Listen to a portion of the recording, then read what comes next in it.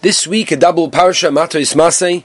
It's where Chutz La'aretz catches up to Eretz Yisrael. How interesting it is that the double parsha, Matos Masei, comes at this time of year where Matos is talking a lot about Nedorim, prohibiting things that are normally mutter, right before Parshas Masei, which is talking about traveling, which possibly tells us the lesson that just before a person goes on holiday and vacation, on travels, possibly he should take things upon himself before making sure that he keeps on to the straight and narrow. In fact, the Chidush HaRim says an amazing thing. The Chidush HaRim explains that Matos basically is right at the end of the Torah, because Devarim, as we're going to have soon, is a chazorah of everything. So here at the end, says the Chidush HaRim, why over here specifically are we talking about Nedorim, we're talking about speech? It tells us, explains the Chidush HaRim, that if a person follows the Torah from beginning to end, his dibur, his speech, becomes Kodesh, becomes holy. And as we know, the Torah tells us, V'adaber Moshe, Aroshe Amatos Levnei Yisrael Lemazeh Dova Shetziva Hashem, and we're talking about Nedorim, we're talking about ways of speech, and it's very, very interesting. Rav Zedel Epstein, the Mashkiach of Torah Or, once said over the following thing.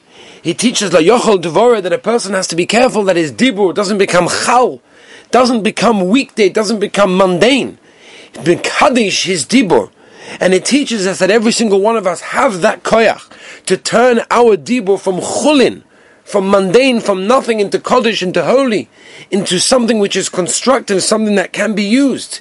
And it's an amazing, amazing thing. The Chovos HaLevavos writes actually a very, very scary thing. The Chovos HaLevavos brings down as follows. He says that every single person has a set amount, how much he's allowed to speak, and after that, his life will be over.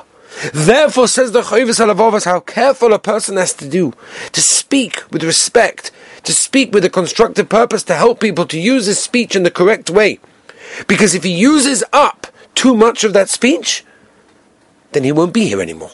Therefore, you want to be zocher to a longer life? Be careful from your words. That's why we were created with 2 ears, 2 eyes, 2 nostrils, but only 1 mouth. Just to be careful. There's a story that I heard directly from someone that heard it from the person themselves. The Chofetz Chaim, as we know, sold his Mishnah Berurahs, and he was very makpid to make sure that the Sforim that he sold were in perfect condition, so as not to steal from someone that paid money for the Sefer. And he used to go through every single Sefer, flip through the pages, to make sure that every page was there, was printed properly, was readable, so as not to steal. And he would go through piles and piles of Sforim. And there was one time that he said to his daughter said over the story, he said to his daughter, maybe you want to help me check some Sforim. And his daughter was a young child at the time, maybe 8, 9 years old, says, Tati, no problem, I'll do it, but I'm just going out to the park with my friends. I'll come back, I'll do it. And the Chofetz Chaim said, no, I'd like you to do it now if possible. And she says, Tati, don't worry, of course I'm going to do it. I'm going to get there, don't worry, when I come back I'll do 100 Sforim. She goes out to play. When she comes back, there's 100 Sforim waiting for her. Because the Chofetz Chaim understood the power of speech. When we say something, we have to mean it. This week's parasha teaches us to take our mouths and be mekadesh them. Have a wonderful, wonderful Shabbos.